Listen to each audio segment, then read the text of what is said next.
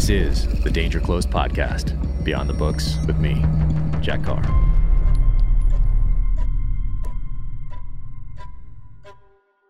Welcome to the Danger Close podcast, an Ironclad original presented by 6 Hour.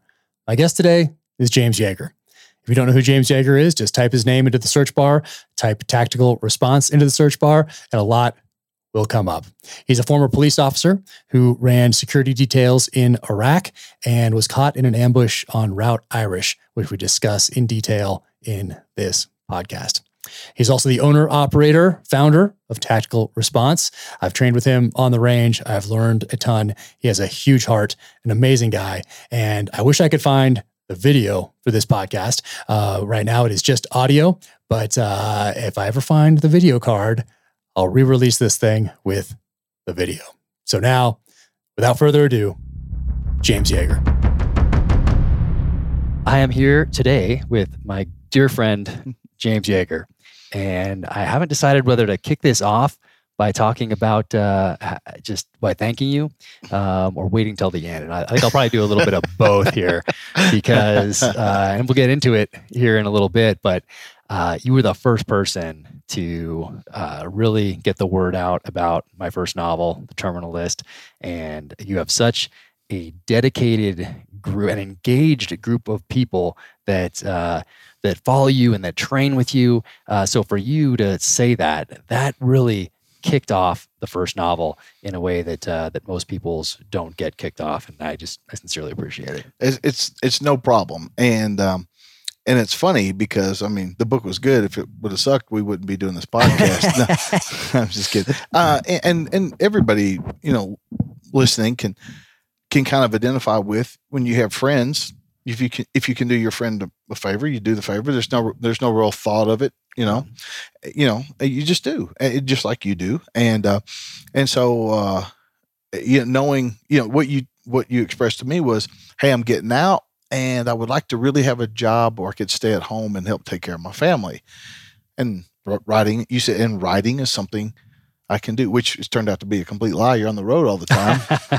But before COVID's really helped out with being able to stay home. But I thought, okay, he's got a plan. He wants to do this. I can, if it's a good book, especially, I can help him sell a few copies, and maybe we make that plan work out. I wouldn't even say a dream, but make that plan happen for him. And so while I do appreciate the recognition, I mean that you would have done it for me. Well, for sure I would have done it for you, but you did it for me. You just happened to do it for me. Okay. And I remember you telling me, you explained to me all about internet and engagements and reviews, and I had no idea about any of this stuff and social media. So what these people need to understand is that he was a SEAL, knows all the SEAL stuff, all the SEAL gadgets and all that James Bond stuff, all that he's got. Cell phone escapes him. Smartphone, better. He was like, "Where's the flippy one with the numbers on it?" I can, and so when he got into all this, it's still even today watching him set this my first podcast. I think this is the easiest one too to set up. No, but it's fun, and usually when guys retire, they're going to go fish, and they're not going to learn a new. This is tradecraft. That's it. And so I can only imagine on top of the writing, because after you make that first successful book, like everybody, when they found out I was coming here, said, "Ask him when book 4 is coming out." All right. And so now you have this thing, probably for somebody that takes it as seriously as you, that is just as demanding as being a SEAL. Yeah, it's just different. I mean, it's I just go all in no matter what I do. I just go all in on it. Mm-hmm. Much to my wife's chagrin out there, who's outside these doors right now. The unsung hero. Exactly. I just don't know how to not go all in on something. And both these things were dreams, both writing and being a SEAL. Mm-hmm. And so I went all in on all of them. But one thing you told me when I first started down this path that really helped, and I passed it along to a ton of different people, was the advice you gave me on reviews. Mm-hmm. And people say, don't look at your reviews. Other authors say that, but it's impossible not to look at those things. But you were like, hey, it doesn't matter if it's a good review or a bad review. It's that engagement on there. It's people talking about it. And I took that to heart. And so every time I see a bad review on Amazon, Mhm. and usually they're talking about how, it's too right wing or it's Right. too violent Right. or, there's too many product placement stuff Yeah. in there or whatever. But to the person that wants to know what kind of boot I Right. wore or what kind of And, weapon I and carry, all of our people want that to like know. that. Exactly. So the person that's saying what they don't like to somebody else reading that, it's like, wow, I'm going to like this book because of the same reasons this person gave it a 1 star. If there's no friction, there's no fire. That's good stuff. No, I promise. Like people on my YouTube videos, they're thumbs up and thumbs down. They don't understand that if they're all thumbs up, it doesn't go high into the search Oh, analytics. interesting. The machine doesn't call it like viral unless it's turbulence. Interesting. See, I like that. And I pass it on to people. Like, don't get too down on your reviews. And I pass that on. And it really helps a lot of people. Well, it's the old Better Business Bureau thing. If somebody likes your product or service, they tell 1 or 2 people. If they hate it, they tell 8. Interesting. Oh yeah, Interesting. I have built my career and my company off hate. I want to get to that, but let's back up. Because I'm so interested in it. And this gives me an opportunity actually to ask you a lot of questions that I've never asked you before.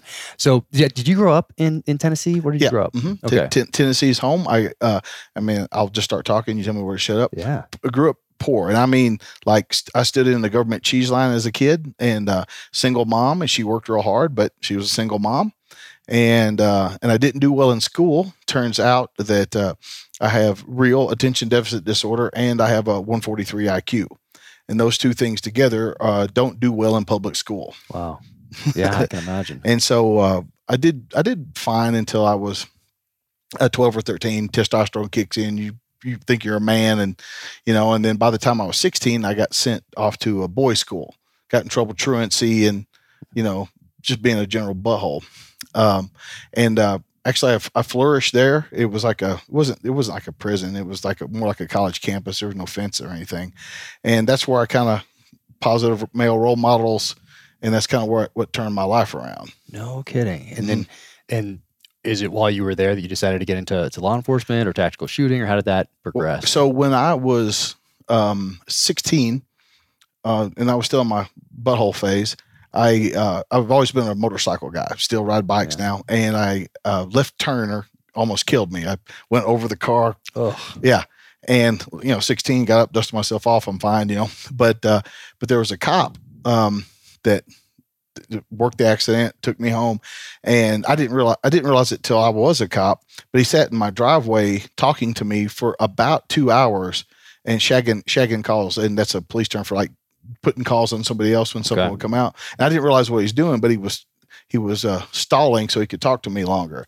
And that was one of those pivotal moments in my life. There've been a few and that I can point to, and that was a pivotal moment in my life when I thought, all right, this might suit me. And so that eventually that was the path I went down. no kidding. How long did it take you? Did you graduate from that school and then go right into law enforcement? Well, you can't be a cop when you're 18. So I kind of worked construction and stuff like that. Then January 20th of 1992, I was 21, and that's when I went into police work. Okay, got it. Right in Tennessee. Yeah. Mm-hmm. As was it a police department or sheriff's department? So I worked 4 years undercover, buying and selling drugs, and made over 3,000 felony dope cases in that time. And I did that for 4 full years. And it's kind of funny. This is when people say, how did you meet your wife? I said, I met her while I was working undercover. I did. Nice. I did, but I wasn't on the job. Okay. It was just during that time. But I just say, I met her when I was working undercover, and I just continue, like that. And my wife's like, but anyway, then I came out of undercover work in 1996 and did patrol and SWAT and all Really? those. And did they grab you right into undercover work because you looked young? I was young. I had a killer mullet, Nice. but I grew up, quote unquote, on the wrong side of the tracks. And, but somewhere along the way, I became a fairly moral, fairly ethical person. And I'd never really gotten in any real trouble, just truancy and things like that. Never gotten in any real trouble in my life. And they were like, and I expressed an interest in front of a guy I didn't know was a cop, and he said, "Come talk to me." And so I started working for the drug task force. Tennessee has different clusters of counties that form drug task force. And so when you're undercover doing these buys, are you armed or do you have people around you that are armed watching you? No. You're pretty much by yourself. I mean, I'm wearing a wire, but this is back then. It just recorded to my person.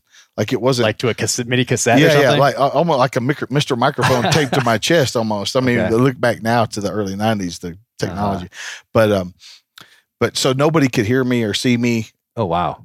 Okay. So you're out there on your own. You're hanging it out. And actually, there's a picture of it. I probably have it on my phone.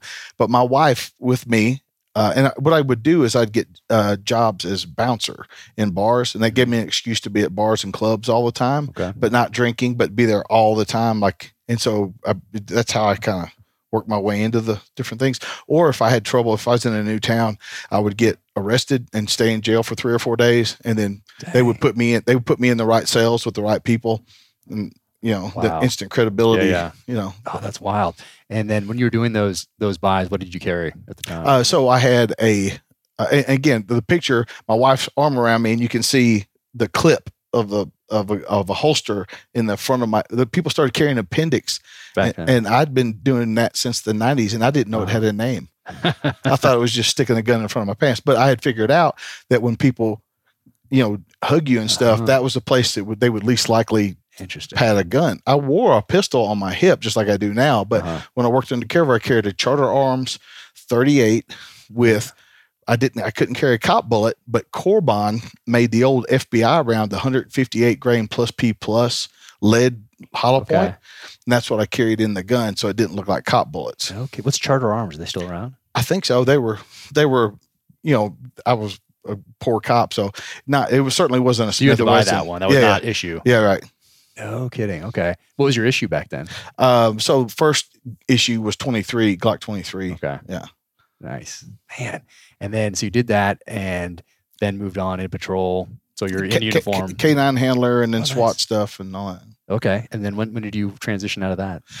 So I did it full time from 92 to 2002. And from 96 to 2002, I got fired from 2 different departments. I've never been written up ever. I've never been suspended, and I've never been sued, but I'm not politically correct. And so I was just like, the first time you get fired, it's like, man, screw them. And then, you get fired multiple times. It's like, maybe it's me. Wow. So I had tactical response. So you started it while you were still at the police department. So so Tarantino, the story, we go back in time. So I bought my first pistol when I was 18. And I started shooting IPSC or USPSA. Okay. And then I became a cop in 92, and I got to take, and I didn't have any training. And I would read gun magazines like Gunsight, and, but that was an unattainable thing for me at my poverty level. But I took all kinds of police classes in those 4 years I was undercover, like FBI, SWAT school, and all kinds of shooting schools and all kinds of stuff by a bunch of really good instructors. Did they bring outside instructors in for those, or do they have in-house FBI guys? Like when a police class is going on, they'll put it out like on the quote unquote teletype, like, hey, this department's hosting this class. Okay. And so when you work undercover, you always work on the weekend, like Friday and Saturday, period, 100% you're working. Yeah. But nobody buys dope on Monday, apparently. So Monday through Thursday, I could pretty much do whatever I wanted to. And then, so in 96, Tennessee got carry permits, and I started doing carry permits to supplement my police income. And so it's kind of like there was an old counter drug commercial back in the day. This guy sitting at a desk, and he was like, well, I do cocaine so I can work longer hours so I can make more money, so I can buy more cocaine, So it was kind of like that. Like my wife got my meager police check to pay our bills and buy the groceries. But if I wanted to go take a class or ammo or gun, I had to have a side job. And so that was my side hack back in the day. And that I got on the internet in 1998. And I did my first class for $25, and 100 people showed up. I didn't have any way to register people or anything. I just had to show up, and that was tactical response, like a first class. Yeah, no kidding. And that's in Tennessee. Yeah, near where you are now. Yeah, mm-hmm. Same range, or not the same range, but the same county. No kidding. And then what did you think then? You said, okay, there's a market for this. Well, I did it a few years, and my wife in 99 or 2000. My wife's doing her taxes and stuff. She says, you make more money part-time than you do full time, which did take much, right? And I'm like, yeah, but I'm a cop though. It was, it's one of those ego investment jobs, just like being a SEAL. Yeah. Like when you separate from that, there's a like a chunk missing somewhere. And but I was a cop, and then I wasn't. Yeah. And when you were training up until your first class and before starting tactical response, was it all those FBI classes and police classes, or did you do anything with anybody else? It's just the one FBI class, but my first civilian class was in '96, and it was Andy Stanford. Oh yeah, and in the book. Yeah, he's crazy. He sent me the book on the deployment. Yeah, which is up there on the shelf. Yeah, right there. Gosh, what year was that? That you sent me that book? You sent that to me. Are these in alphabetical order? Nope. Because this is weird. That's me on the cover. I didn't sign it like anything sharp. I don't know. Like you crazy SEALs should learn how to shoot. Probably. Yeah. So that's you on the cover. And that's, you sent me that when I was in the Philippines.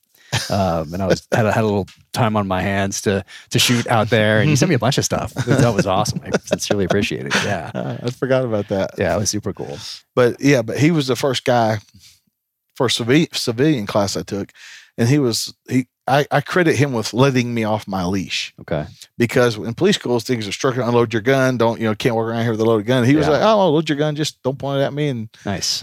Keep it in the holster and we're fine. And I was like, oh, okay. You can treat people like adults here. And, because even when I shot USPSA, even though you had to unload your gun every time, it was still treated you like an adult with a gun. Yeah. But in police ranges, they treat you like a child with a gun. Oh, yeah. Like Marine ranges. Sorry. Marines watching. They know. They already know. And anyway, so I was like, oh, this is great. So it was real. That was another kind of fork in the road for me where I can point to something that changed the direction of my life. From that class. Yeah. That, okay, I can do this. I have a talent for this. Well, basically what he told me was those 4 safety rules empower you, not impede you. Nice. I like it. Well, they work tactically as well, if you think about them in a tactical sense. No, if you shoot yourself in a gunfight, it still counts. Good point. Good point. It's like getting a score for the other team, though. Yeah. Good point. And then, so in 2002, you go full-time tactical response? Yeah. Okay. Got it. And you're running courses in Tennessee only, or are you on the road? Well, I mean, I've always been on the road. Okay. When I was policing, how I kind of got the start was the way our shift worked. Every month, I had a Friday, Saturday, and Sunday off, and I had 7 days in a row off. Okay. It was a crazy schedule. And there was a way where I could use 3 of my comp days somewhere in the middle, and I could get 14 days off in a row. So I started saving up all my comp time and using it strategically. Home classes, I taught on the long weekend. Away classes, I taught on the 7 days off. Okay. And that's how I... No kidding. And then that starts taking off? Yeah. Pretty much right away? Yeah. I mean, knock on wood, every year I've had more students than the year before, every single year. That's awesome. Amazing. And then so at some point in this timeline here, you decided to go and start doing some contracting. Mm-hmm. And when was that? So in the training world, it's a relatively small group of people, in there, and your name gets around and you train a bunch of folks. And over the years, I've trained SEALs and SF guys and all kinds of guys. And then, when they start needing bodies, they're like, hey, I wonder who we can call. Hey, I wonder if Jaeger knows people or Jaeger wants to come. And that's kind of how that thing happened. And some people I'd trained were like, hey, why don't you come over here and hang out? And that's kind of how all that unfolded, getting the invite, so to speak. Okay. And how many deployments did you do, or how long did you contract? So from April 2004 till June 2005. Okay. So was it with the same company? Shirt swaps. I don't know. So in contracting, so you got a contract and you're wearing a blue shirt, and then the red shirt people buy the contract and they come in and they hand you red shirts and you put a red shirt on. Okay. Doing the same thing, just kind of for somebody else. Yeah. Interesting. Okay. And that's when contracting was like big. Yeah, People were leaving the SEAL teams. Yeah. A lot of people don't. Well, if you're in the SEAL teams or in the military, but if you weren't, it doesn't really make any sense. If you left the SEAL teams in 2003, 4, 5, 6 because you were upset that you were going to go to Colombia, the Philippines, even Europe, wherever, and you were going to miss the fight. So a lot of guys got out, those E4, 5, 6s that were like, oh, I got to get to this fight. I'm going to miss this war. And they got out to contract. That's and then crazy. yeah, and the money was pretty good, so that was enticing Yep. back then as well for people. And then they went over, and some of them, got into it, and then some of them didn't, and tried to get back in the SEAL teams or back into SF or wherever they came from. But yeah, that was a big pull for people. I told folks, don't trade a career for a job. Oh, that's good advice. It looks enticing, but if you add up, I told guys in the military, if you add up all your stuff, okay, you got your paycheck, but your college and all the other opportunities, I said it's not that much different, and you got no support, none. Good point. No, exactly. And a lot of guys figured that out after a few deployments and tried to come back, or they tried to do something else so they could be around their family a little more. And I think a lot of guys figured that out. And of course, today it's not what it was during that heyday. For now, it's not. Yeah, it could always come. On the horizon. Well, the thing is it worked so well in Iraq and Afghanistan, it will always be that way. Yeah.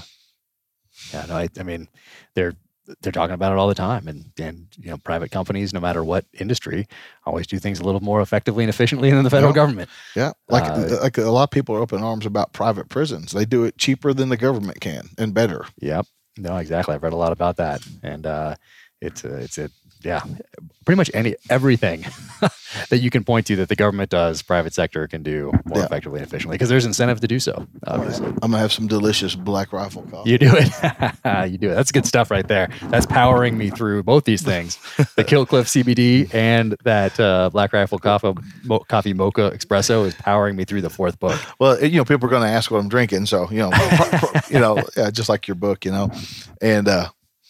I think I sent you the video where the Winkler tomahawks that where I hit that pig with one. You told me about it, but I didn't see the video. I have a video of people laugh at me because it's wounded and I'm trying to get in close to finish it with that thing, and it's got some long tusks on it. And it keeps jumping at me, and I kind of jump around and say I was skipping. They say you're skipping like a little girl. Yeah, no, you texted it to me, but you texted me that, but then I never got the video. I want to check it out for sure. So in the contracting side of the house, how long were you over there? Before the Route Irish event happened? So that happened in that was April 20th. So a year. April 20th, 2004? 2005. Okay. And how long you'd been over there for how long again? Well, that would have been right at a year. That would have been at a year. You were over there for a full year. Oh, you mean without coming home? Yep. No, we'd come home like 90-30. Okay.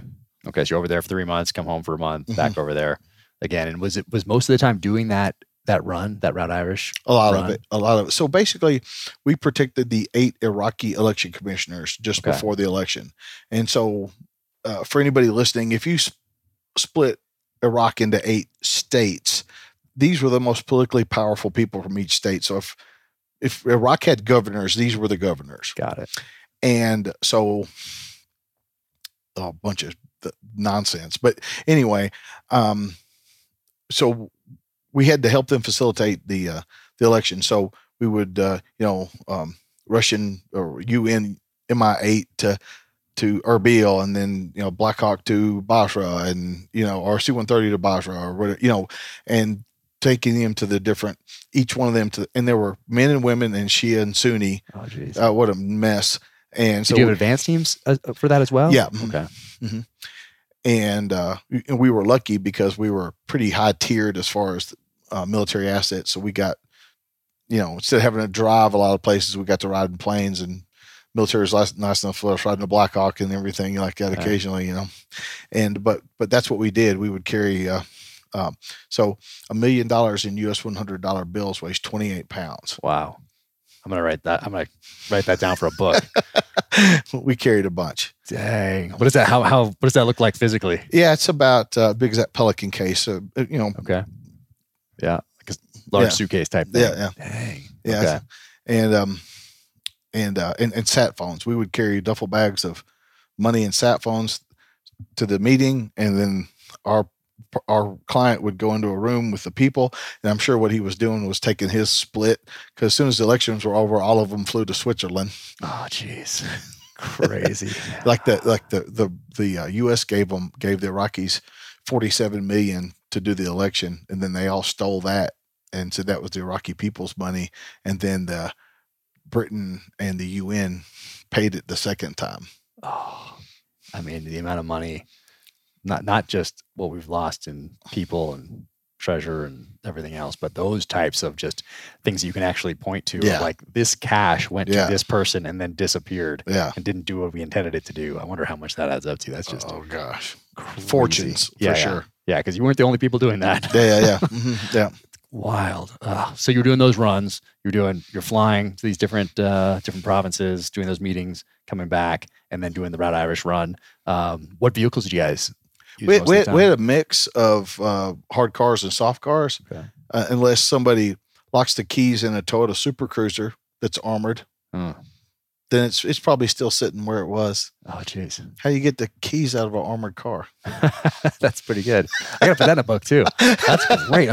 This is working out for me. When we get off here, I'll send you some notes, man. I love that. Those are great for conversations as far as character development, for people. Yeah, absolutely. I love that. So I got a book in my head, so I'll let you use some of them. okay, got it. Yeah. Just give me what you can get out there that I can get out there and use, and that'd be amazing. That's wild. But you had soft skin vehicles. Here's what we'll do. We'll figure out one like the keys locked in, and you use it first. Then I'll use it, and then everybody say I stole that from you. I'll put it in the acknowledgments for sure. No, make it clear. No. I would do that on purpose. So there you go. You get the thumbs up, thumbs down. Yeah. I love it. Gosh, you're smart at this. You got to lay traps. Got this down. Got to lay traps. Love it.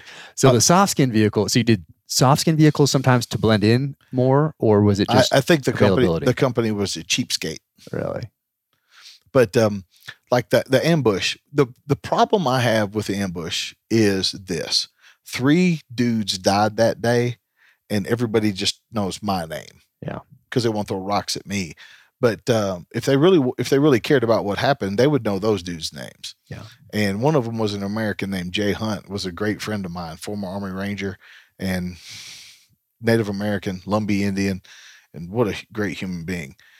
And would you like to hear something about Jay? Or yeah. So when I first got there, Jay came out to the car and he had a small bundle of sage, and it was burning like incense, and he was saying a chant. And I was like, typical dude. Like, hey man, what are you doing? What's this all about? And he says, something I do, I pray for my people and it keeps us safe. And he said, I've never lost anybody, and it's all good. So for a year he did that. Never a problem. The morning of the ambush, our team was essentially 2 teams. There were 25 of us, 12 Americans, 13 Brits, and we just tried to operate independently. We didn't get along well. But the other team had 2 people. Anyway, they weren't there. They needed 2 fill-ins. Jay and I went. And when Jay came out, he had a bundle about as big as this can of sage. Yeah. And so a year he's done this. I've never said a word to him except for the first time. And then that day I said, whoa, he's getting ashes all over the place. I'm like, Jay, what's up? And he said, we need extra today. Wow. So we go do the thing. He gets killed, literally takes his last breath in my arms. But you can kind of get this is I'm not even really sad about that, because that was an honor to be there with him. And that was probably one of the best things that's ever happened to me in my life, was to be there for. He wanted to die a warrior's death, and he died with a red hot machine gun in his hand. Wow. So we go back to the house, and my brother, who was on our team too, and the whole time we were in this gunfight, I'm thinking, man, I'm glad my brother's not here. You know what I'm saying? Like the shit gets in your head. But we go back, and my brother comes to me and says, hey man, you need to go up to Jay's room. And Jay's left me a note. He said, dear James, he had a tomahawk that his grandfather made. He said, please give the tomahawk to my son, give this flute to my daughter, And so I sit here, and I'll tell you right now, that dude knew he was going to die, and he went anyway. Wow. And it bothers me that nobody knows his name. Wow. Amazing. Jeez. What a guy. Yeah, absolutely. I mean, like I said, like I hate that he's dead and all that stuff, but he wanted to die a warrior's death, and he did, man. He died with a fucking red hot fucking RPK in his hand. Okay. Jeez. So you guys were running RPKs? He was, yeah. I had M4 that day. Got We had everything. You know how it was over there. armed to the teeth. gold AKs and AT4s and all kinds of weird weird stuff. And that day, was it a typical? So it was not typical in that you were augmenting the Brit side of the house. Yeah, that was the only real odd side of it. We had an airport run to pick up a client that was flying in, and then.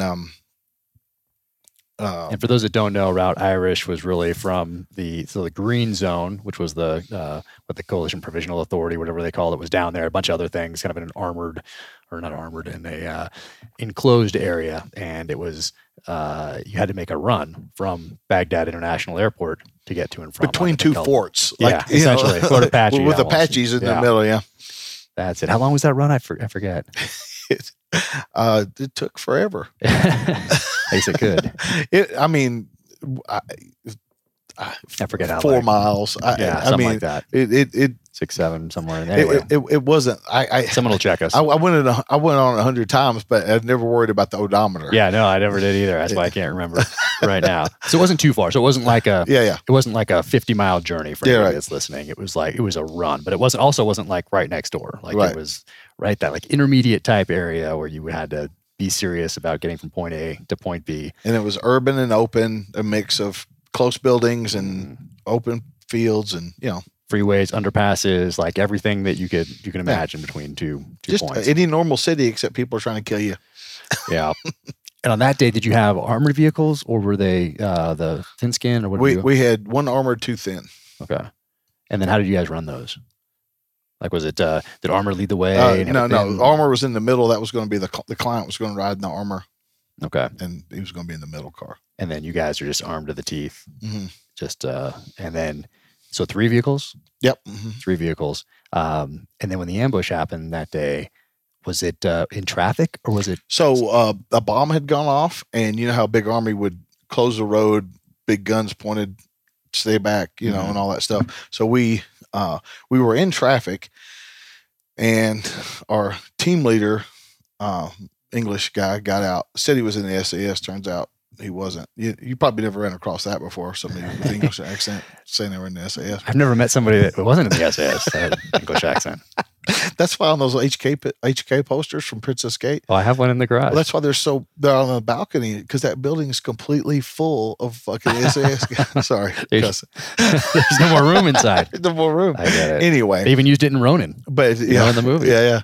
But he'd get out of his car in his Iraqi garb and shoot his MP5. Yeah, MP5 up in the air. He was living out his SAS fantasies and shoot that up in the air trying to get cars around. And we just kept moving through traffic until we were out front. There was a frontage road. The world's longest road is the frontage road. I don't know if you've ever seen frontage road, but it's in every city you go to. Yes. Anyway, I always end up on that one somehow. There was a frontage road with a guy on the phone looking at us, and I'm like, that dude is what the Brits called a dicker, a lookout, a snitch. That dude over there is probably plotting on us. Sure enough, he was. So you see him. You're still kind of in traffic, but you're moving slowly. We have moved up and stopped. Basically, for anybody watching, the first rule of a motorcade convoy is it doesn't stop moving. Like, right? Did they tell you guys that? Don't stop moving? Yeah. Okay. Okay. And I'm just trying to picture how you could keep moving in that kind of traffic because I'm picturing that part of the road in my head. The thing is, we could have done a U-turn and went back to the green zone and waited for the blockage to be clear. Got it. But they wanted to go to the PX. And they wouldn't have time. They were going early to pick up the client. They wouldn't have time if they left. So anyway, we're on the X 29 minutes. And are you in the lead vehicle? Yeah, I'm up front and I'm driving, and we're in a thin-skinned manual shift. And so when it was over, I wrote a report. I'm a cop, right? Incident report. That's what's in my brain. 29 pages. And so what I had done is put the car in neutral. We practiced in all the armored cars, did all of our stuff, and this is on me 100%. When it started going off, I punched the gas. The car didn't go, and I said, bail out, and we went into motion there. And so I feel bad that I screwed that up for sure. I I screwed that up. So we get out. I go to the back. I start shooting. Another guy that says he's in the SAS comes out with a 249. It says move. So I begin doing a bound, and he starts shooting. And I don't know this till later, but the nutsack falls off the gun, and he just throws it in the back seat and gets the M4 out instead of fixing the belt fed.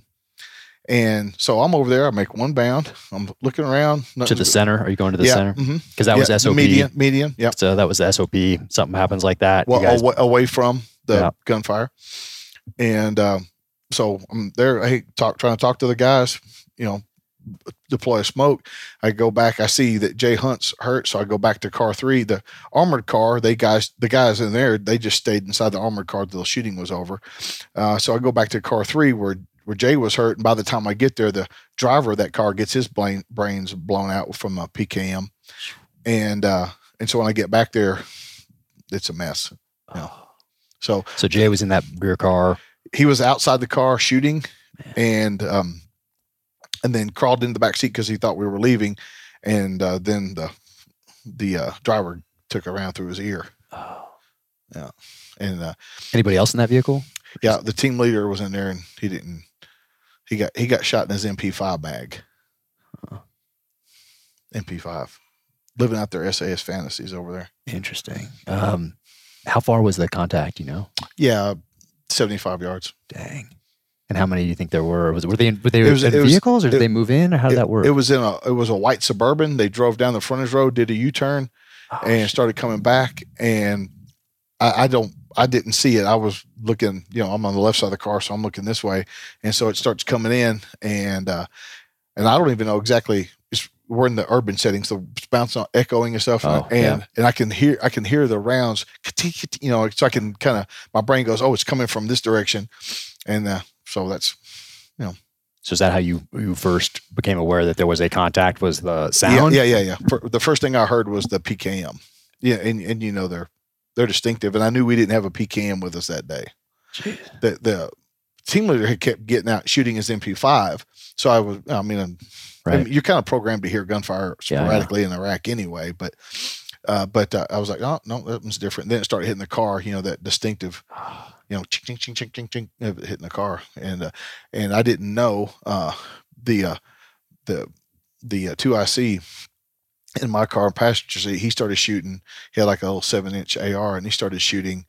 And, then, I'm hitting the gas, and then that's when, I roll out and I don't even know where it's coming from or what's going on. It's so confusing. People don't realize when you watch a movie just how confusing it is when bullets start flying, especially when there's echoes. Yeah. It's easy for folks to point at any, because when you watch any kind of combat footage, dudes fall down and they hit their head and they drop this. Even the best in the world. Yeah. And so the thing is like I wrote down everything that people make fun of me for, I wrote in my own report. And they wouldn't even have known the things they're making fun of me for if I wouldn't have fessed up.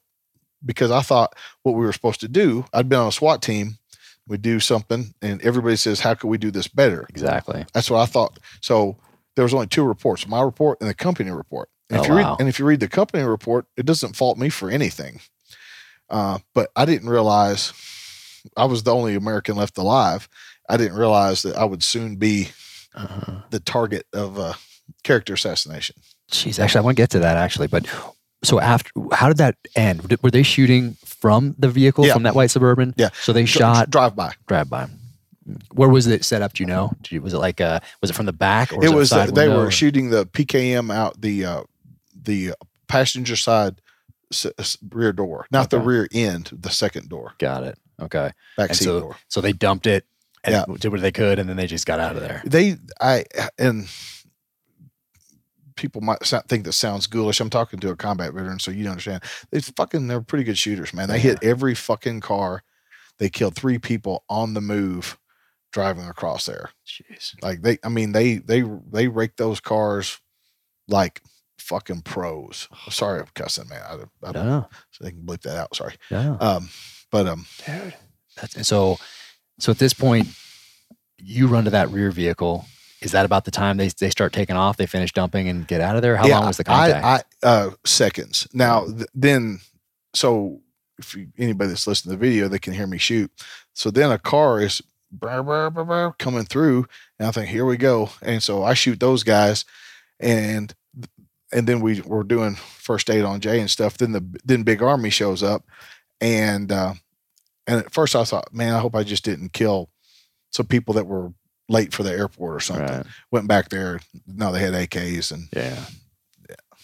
Got it. So at this point, Big Army showing up, you're doing medical side of the house. Yeah. Our team leader, who was also our medic, didn't have any quick clot or tourniquets on him. No tourniquets. And so Jay got hit twice, but descending, your descending aorta turns into your femoral arteries. And he got hit like at that junction. And I don't know if quick clot would have saved his life, but no tourniquets. Interesting. So that all happens, and now you have Big Army. Did you call it medevac, casevac, or is it faster to drive guys, or how did that work? The Big Army that was blocking the road saw my smoke. They're used to gunfire too. And somebody said they looked through binoculars. I actually got an email about 6 months ago from one of those guys. Wow. Like, hey, you're amazing. the guy, like because we didn't swap cards or anything. Yeah. But anyway, they saw us and they came down like, with what the fuck's going on down here? And then that's when they helped us medevac the guys out in they had a medical Humvee and took the guys, and we followed them out. Here's kind of the ironic thing. All three cars shot. The two soft skin cars were still mobile. The armored car got shot, but rounds skipped off the asphalt and punctured the gas tank and the transmission. No kidding. So the armored car down hard. I just you kind of get that weird shit that happens. Yeah. Oh yeah. So we drove the soft cars full of blood. Dang it! Did you guys go to BIAP at that point? To BIAP, and then after that, then we drove back in the same cars. Oh man. So while everybody was in the hospital, I was trying to.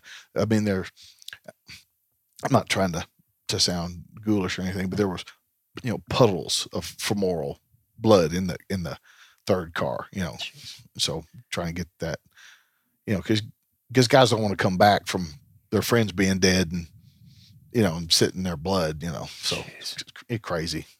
Dang. So at this point, Jay didn't make it. Yeah. And the other two guys you knew also. Well, I knew on the scene that we called him Camel. He was an Australian guy. He was fucking good, dude. I mean, I didn't like all those Brits, but especially the English, but there's some Irish and Welsh guys I liked, and the Australians were solid. Yeah. We worked with a couple of Aussies. They were fucking solid. But we knew Camel was dead at the scene. We knew Jay was dead when he was doing the death snore and stuff. So I thought I'd seen that a bunch as a cop, so I kind of figured he was on his way out, right there at the scene. And then Steph was, again, he was shot in his leg. He could have been fixed with quick clot and a tourniquet. He could have been alive, but he bled out eventually. Man, so those guys are now at BIAP. You drive both thin skins back to the green zone. Yeah. And then what happens when you get to the green zone? Well, it's just like everybody, word's gotten back, and then we have a sister team. And so everybody's like, hey, are you guys okay? And I'm standing there, like you get it. You're like, it's all happened. And now I'm standing here and people are handing me a fucking Gatorade. And I'm like, just kind of going like, what? I won't use the word shock. I think that word gets thrown around too much, but I'm sitting there kind of in a daze. Yeah. And, my brother comes to me and says that to go look at Jay stuff. And then my brother says, hey man, you gotta go change your clothes. Come on. Cause I was covered in blood. Yeah. My brother was just like, hey, come on, let's go take this off. Yeah. Dang. So you do that. And at what point do things start to kind of, I don't know.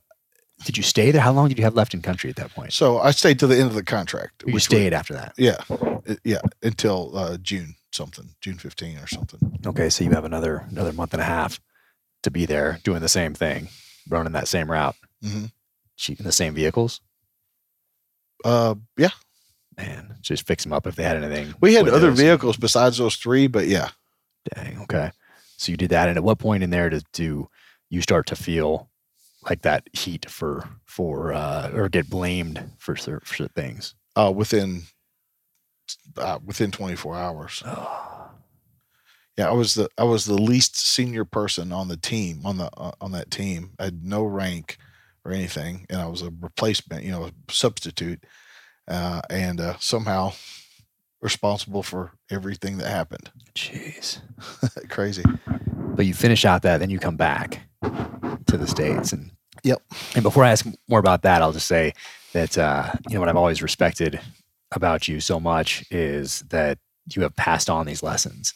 Like, you have never tried to shy away from anything. Like, right away when we first met, like, we talked about this, and I was like, dang, that is. I mean, I had so much respect for you telling me this story, and then like trying to pass along those lessons, take responsibility, for whatever, but like pass those on to people. And that was always like, man, that, like, you always had so much respect for me for that. I appreciate it. It again, that's one of those things where, it's when I talk about it, I want it to be out of reverence and respect. And I'm so far past trying to stick up for myself. It's not even funny. I just keep going back to the people that want to talk bad about me. I said, if you really knew the story, you'd know the names of the 3 guys that died. Yeah. Got it, man. So you get back, and are you planning on doing another contract, or are you kind of like, okay, I'm done with this? No, did your plans change? No, that was the contract. That's all I had agreed to do. And as a matter of fact, after the thing, they were like, "Are you going to stay?" I'm like, "Yeah, I'm finish my contract." And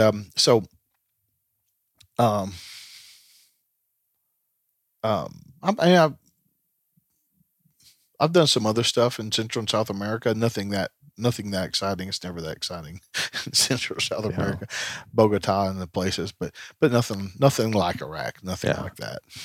And but the year I was gone, the business was still in motion. You had some instructors working for you at that point. Yeah, well, I mean, the year I was gone, it made more money than we had more students than the year before. Nice.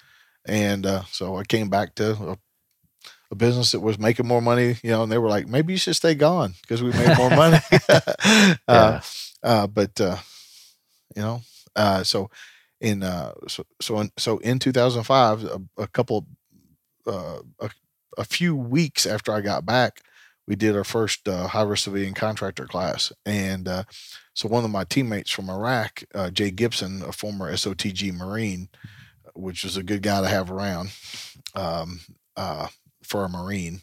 No, I'm just joking. I love that guy.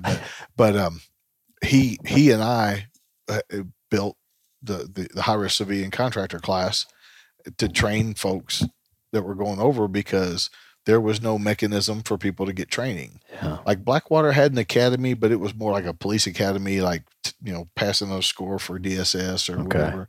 And we taught the fighting part. And it's funny, we still do. It's still a very popular class, even though contracting is not very popular. People still see it and they go, that looks fun. Yeah. And what lessons did you take back and incorporate into tactical response from your time downrange in Iraq? On as far as like my staff, is everybody gets an equal seat at the table. I ultimately keep veto power. I'm the boss, but I try not to do it.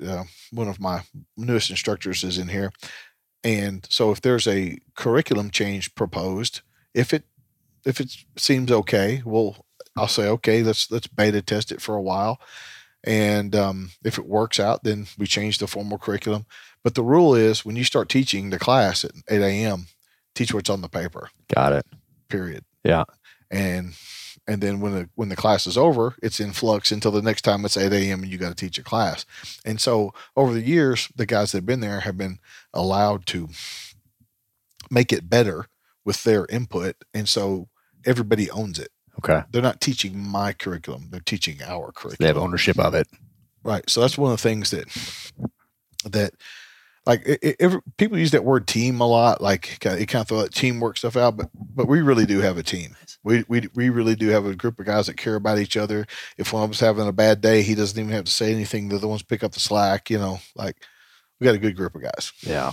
And that is a high risk contractor course. Is that your most popular or your most aspired to take type thing? Yeah. It's kind of, our most popular classes are fighting pistol and fighting rifle. I mean, like I could make more than a living for myself just teaching fighting pistol. But those are the classes where, you've known training junkies in your life. Yeah. They always look for that next thing. And so at our school, kind of like the top of the pyramid is the contractor classes. And we've had a bunch of, guys come from different military sectors and stuff. And I'll tell you offline, but there was a guy there that said, I have everything in the military's disposal to train my guys. And he said, you guys are out here with some fucking fireworks doing a great job. Nice. That's awesome. That's awesome. Yeah, I've seen video of that course. It looks amazing. The videos are the stuff that's PG enough to put on. Yeah, I got it. Yeah, I figured. And then you introduced me to Mark Graney, who writes in the same genre that I do. He has the Gray Man series. He's a fantastic guy. Who took those classes? Who's taken those classes. And you're in the front of, I think, all of his books, like right away. It says like you're right there in the acknowledgments. He starts with the acknowledgments. I finish with them at the end, but he has them right in the front, and it has you right in there each and every time. James Yeager, Tactical Response. What a nice guy. And I was actually very happy to connect you guys. That's so cool. Well, the thing is, that in the tactical world, we can connect each. Oh, I know the guy that this guy. But in the book world, I was like, man, I don't know too many authors. Nice. He's been so fantastic to me, and he writes such a great series, and he's such a good dude. So, so thank you for doing that. Oh yeah, it's appreciated. And he's a wonderful guy. Really nice guy. Oh yeah, I think his stuff's coming to Netflix or something here fairly soon. So that's pretty cool. Finally, Gray Man coming to some sort of a series, which would be great. Or it's a movie. It's a movie for Netflix, I think. That's how it is. But so from then on, it's been full-time Tactical Response. Yeah.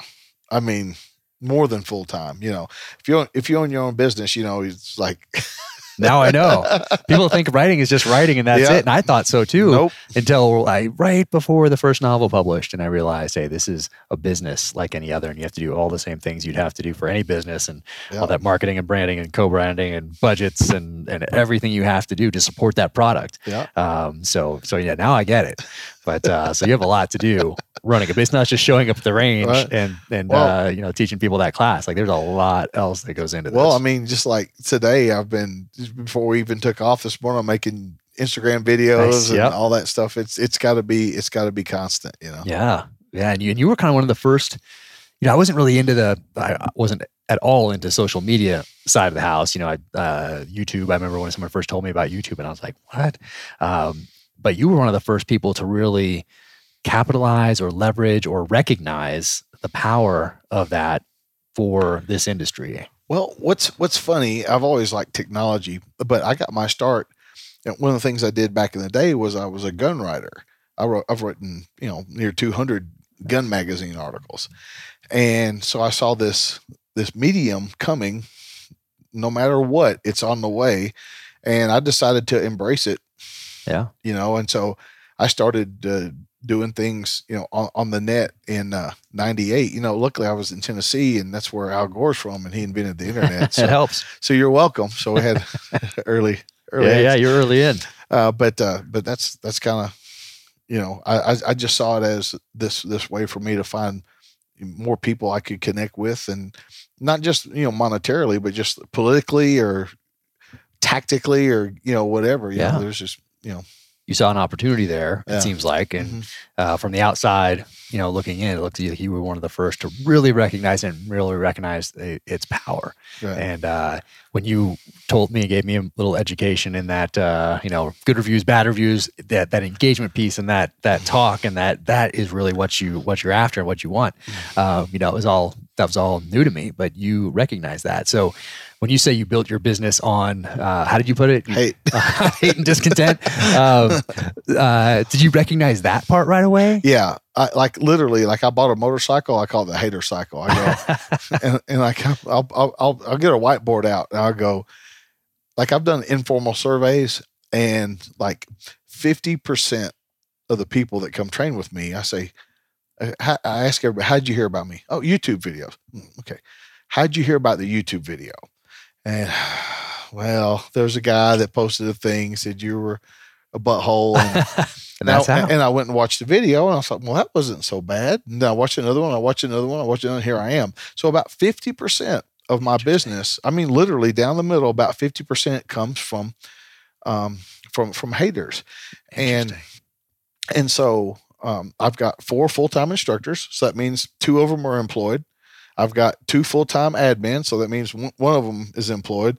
And I got a mediocre media guy. And so we'll just leave him out of the equation. But is he in this room? No. Okay. But I mean, like, it employs people. Like, I can point directly to the impact that those people, haters, they work harder than any employee I have, and they don't want a penny for it. Interesting. Have you done things intentionally? Gosh, yes. So to like stir the pot. Oh yeah, type stuff. Oh yeah, I do videos like 1911 suck and 40 caliber sucks. And I remember the 1911s. Wow, that one was pretty popular. All that stuff, all of it, just like. Interesting. Do you still have people drop their expensive pistols on the ground? Nice. And then those just come to you, or do you have a plan? Like, or do you just take advantage of emerging opportunities? Yeah, I don't get a lot of my philosophy off bumper stickers, but I saw a bumper sticker for a martial arts studio that said, "The more I train, the luckier I am."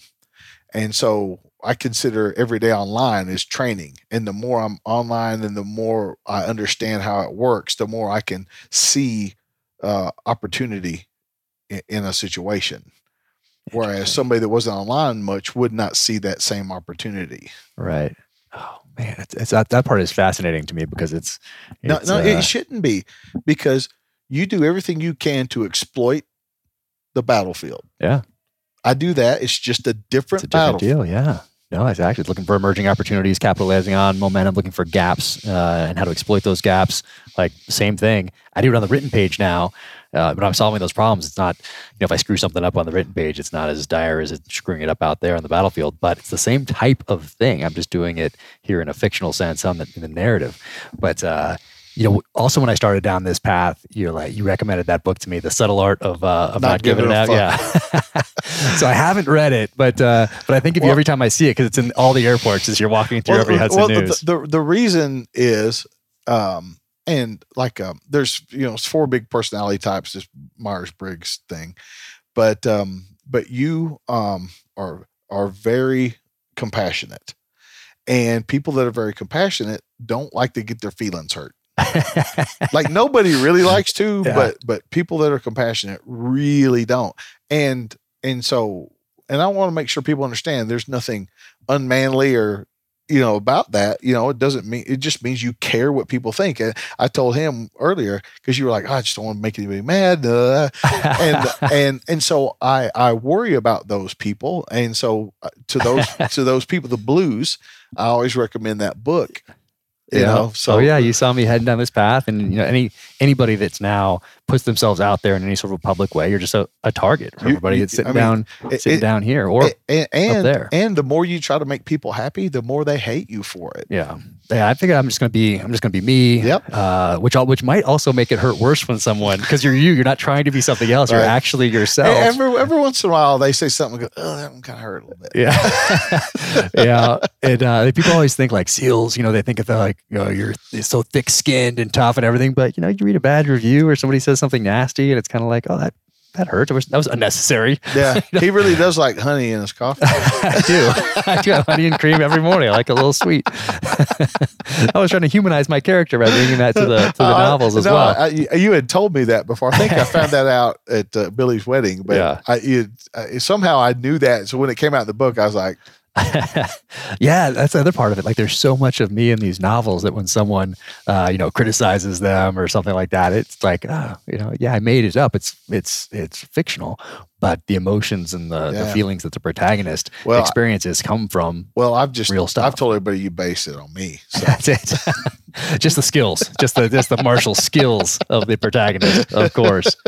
But no, all that stuff that you've done for me and my family over the years. I mean, I can never thank you enough for that. And trying to inoculate me a little bit before I stepped into this space, being out there on these social platforms and everything else. And it's all sincerely appreciated. Well, the thing is we should help people, and I do believe in karma, whatever you want to call it, whatever people believe. But I think there's something for doing good deeds, and I feel the best when somebody comes up to me and goes, "Hey, James, I just want to tell you thanks. You did that thing for me." And I go, "What thing?" And I don't remember it. That's awesome. That's the kind of the zen I'm looking for, is to do something and like literally forget I did it for somebody. So cool. So whenever I can pull that off, I go, okay, I'm starting to get this right. Oh, it's amazing. Yeah. That's similar to how the Chris Pratt Amazon series came about. And that's actually I was at Thunder Ranch, and it was October, November timeframe of 2017. So no books are out yet. I have no social media. I have nothing. And I got a call from a buddy I hadn't heard from in years. And first he says, "Hey, do you remember me?" And I'm like, "Yeah, Jared, how's it going, buddy?" And he's like, "Hey, I always wanted to call you and thank you for what you did for me in the SEAL teams." And like you, I was like, "What did I do for him? Did I bail him out of jail? What did I do? I don't know." And he's like, "Hey, man, you were the only person that sat me down in your office as I was getting out, talked to me about transition. You introduced me to people in the private sector, and I never forgot that. And I always wanted to thank you." And I was like, "No problem. Absolutely." But in my head, I didn't even remember doing it. And he says, "Hey, I heard you have a book coming out." And I said, "Yeah, it's coming out in a few months. I have these galley copies, which are early copies. I can send you one." And he said, "Yeah, I'd like that, but I'd like to give one to a friend of mine." And I said, "Yeah, no problem. Who's that?" And he said, "Chris Pratt." And you said, "Who's like, Chris Pratt?" Yeah. Oh, I knew who Chris Pratt was because I'd pictured him playing in the role as I was writing. And so that's how that crazy thing came about. And sure enough, he gives it to Chris. Chris reads it. Next thing you know, they option it for a film or a series, which is crazy. But that's a similar thing. That's how it all came about. So yeah, I try to do the same thing for friends that are getting out, transitioning, good people, doing good things, and I try to do what I can for them and their business and their families, and just like you do. So I sincerely appreciate all that, man. Well, that's good.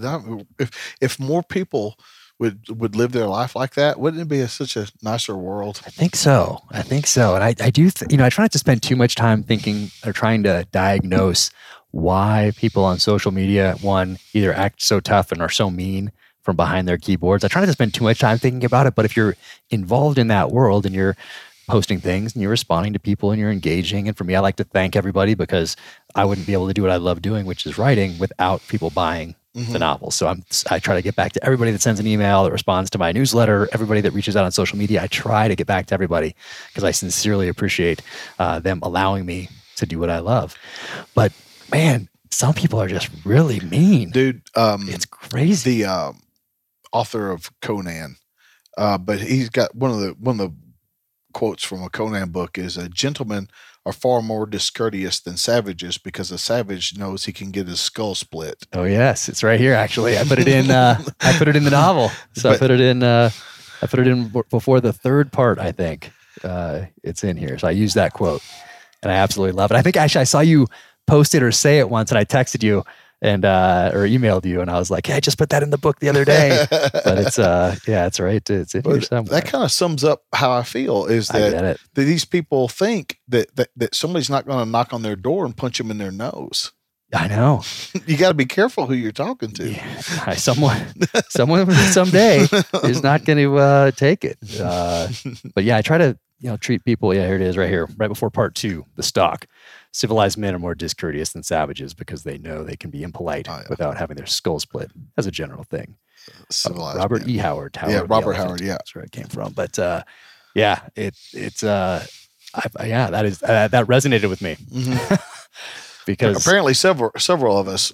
Yeah, no, because and that's why I think the books resonate with people, because with that theme of revenge, like, you can't go out and just whack somebody because they're discourteous, even if they need it. Mm-hmm. because you'll go to jail and you might get the death penalty or whatever. But in a movie or in a book, someone can get away with it and it makes you feel better inside. So I think there's something there that resonates, and which is why I use that as the theme for all the books, but really for that first one in particular. Well, I have a hardback book. I think I've sent you a picture of it before, but I've got a hardback journal. It says "People to Kill." Oh yeah, I love that. And so great. Well, it's funny because I was like, he stole my idea. No, I'm just kidding. but I have a list of people I'm going to kill should I contract a terminal illness, and it's in order of importance. However, if there's a target of opportunity geographically on the way, oh yeah, exactly. That's how I had to write. That's how I did the book. You might be 15 on the list, but if I'm passing through Denver, you might move up a couple positions. I totally understand. Oh man. And so, what future wise, what do you have on the books going forward? Well, as we film this today, I turned 50. Oh, happy birthday! Today you turned 50. Yeah. It's your birthday. Yeah, today. Well, we have steaks out there, and so we're gonna grill these up in a little bit. Perfect birthday party. Awesome. But so I just hit a goal I've had for last 3 years of squats, 325 pounds, 3 sets of 5, and so I feel good being 50 and strong, and I'm fatter than I want to be, but I had to be fat to get strong. So it's one of those things. But I want to do a 405 squat for my 50th birthday. That's what I'm going to give myself, one rep. And I was going to try to do it today, but I've been on the road for a few weeks and I couldn't work up to it. But that's what I'm going to do for my 50th birthday, to celebrate my 50th birthday. But in future, in general, I've got so many grandkids now. I just call them by number. And so 6 was just born. Wow. And we've got the 2 adopted ones, and that should be its own YouTube channel. Me taking because they're black, and me taking the boy to the black barber shop stuff. Because the first time I took him there, they the music stopped. They're they look at him like, "You all right, little man?"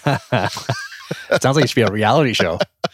But anyway, so the future is keep teaching so I can keep supporting my family and spend time with my grandkids, and I'm healthy. I just had a full top to bottom checkup because you're 50. They check everything. Yeah, not far behind you. And so I'm good. Everything's good. Awesome. I've never have been, but I'm not on any kind of meds or anything. So I feel good going into my 50s, and I just plan on trying to keep up with Clint Smith. There you go. He's tough, man. He's out there getting after it every single day. All these different screws holding him together. Man, you can't hold that guy back, dude. Yeah, amazing. And then before we go out there and start grilling steaks, what? So people know, where can they find you? Well, here's the thing. Whenever I do these, it always gets to a point where somebody asks that question, and this is my standard answer. If they are too stupid to find me, I don't want their money. I get it. Believe me. I have so many examples, but I don't want to be mean to anyone by saying them. So I never give that out. Like if they're motivated enough they can use the Google and put in James Yeager, tactical response, and find you on all these platforms. And then it's fighting pistol, fighting rifle. Is there a shotgun? And there's we got all that stuff. Nice. Force on force and medical classes and bolt rifle classes and all that stuff. You got it all. That's awesome. How many fighting pistols are there now? Is there there's a 2-day fighting pistol, a 2-day advanced fighting pistol, and then you can take them consecutively and in a 5-day version of it called Way of the Pistol. Nice. That's the one I was going to ask you about. I always love that name. That was a good one. You had it before, I think. Before it got cool. Yeah. You had that early. I remember. I was like, man, that's awesome. It's a great title of a book. I think so. What have you ever thought about doing that? I'm 75,000 words into a martial book, not a fiction, just about training and shooting and stuff. Oh, awesome. I got 5 chapters: mindset, tactics, skill, gear, training. Nice. Awesome. Is there an end date goal type thing for that, or is that just a project? Yeah, 2017. I want to be finished with that. How's that coming? Not there yet. Oh man. So how many words does a book have? It's about 100,000 for a book like this. This one is 114. This one was about 100 and about 112. Yep. And then that one's always 120. Okay. So I have a real book in the works then. Yep. You're on your way. Yeah. So between like 100 and 120 is what that is. And there's some other ones like those, like mysteries are typically about 80. And then those romance ones are about 60. And then there's techno thrillers, which are up there, can be about 200. So those ones are the real thick ones, like the Tom Clancy's back in the day. So I actually have a book on Amazon about contracting, because when I came back, I was like, man, there's so much crap that people need to know they don't know. I thought I'll write something just to kind of more of a thick pamphlet than anything. Yeah. Somebody else will write something, like comprehensive. Nobody ever has.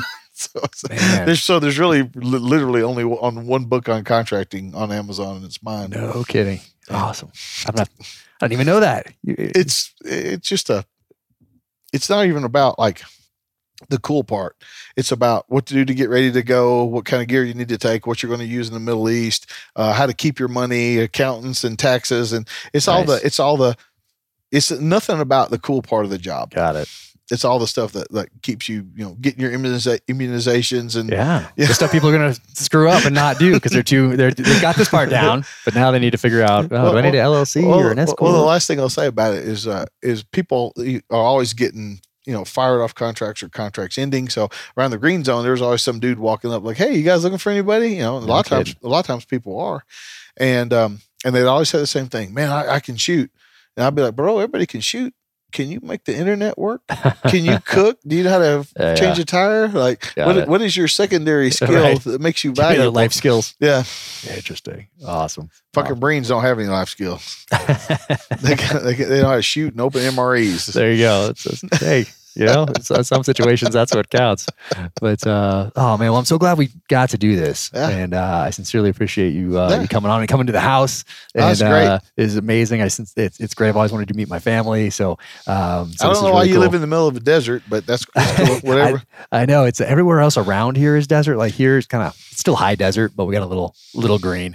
But man, with everybody leaving, because they were doing this is mid-August ish, and man, people are leaving New York, LA, San Francisco, Sacramento, like Seattle, Portland, Dallas.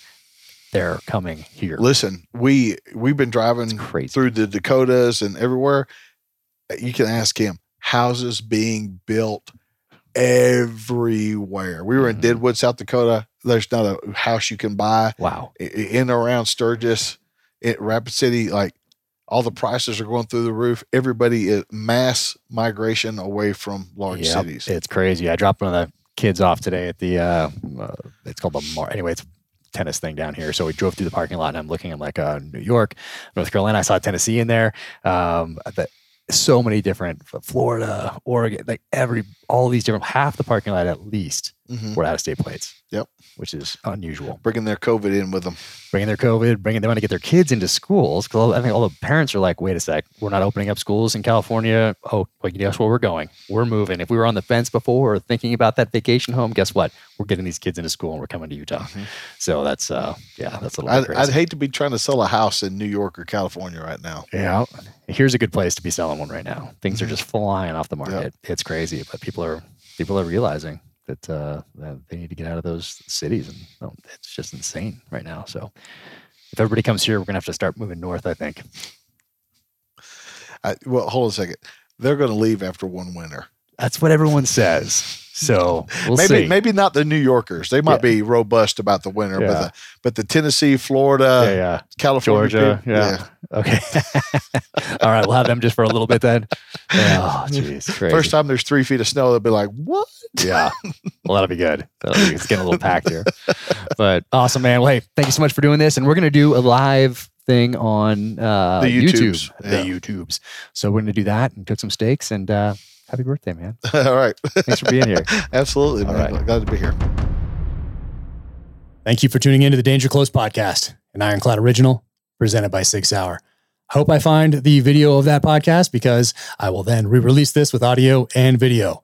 Until then, you can follow Tactical Response on Instagram. You can follow MFCEO Jaeger on Instagram. Be sure to check out tacticalresponse.com and follow Tactical Response on their YouTube channel. You can follow me at Jack Carr USA on the social channels. You can go to officialjackcarr.com to find the blog, find out more about the books, and link to the merch at jackcarusa.com. You can also pre-order my next novel, In the Blood, which is coming in 2022. James, thanks so much for stopping by and for being on this podcast. Sincerely appreciate you taking the time, my friend. To everybody else, get on the range with Tactical Response as soon as you can. Take care out there. Be safe, stay strong, keep fighting.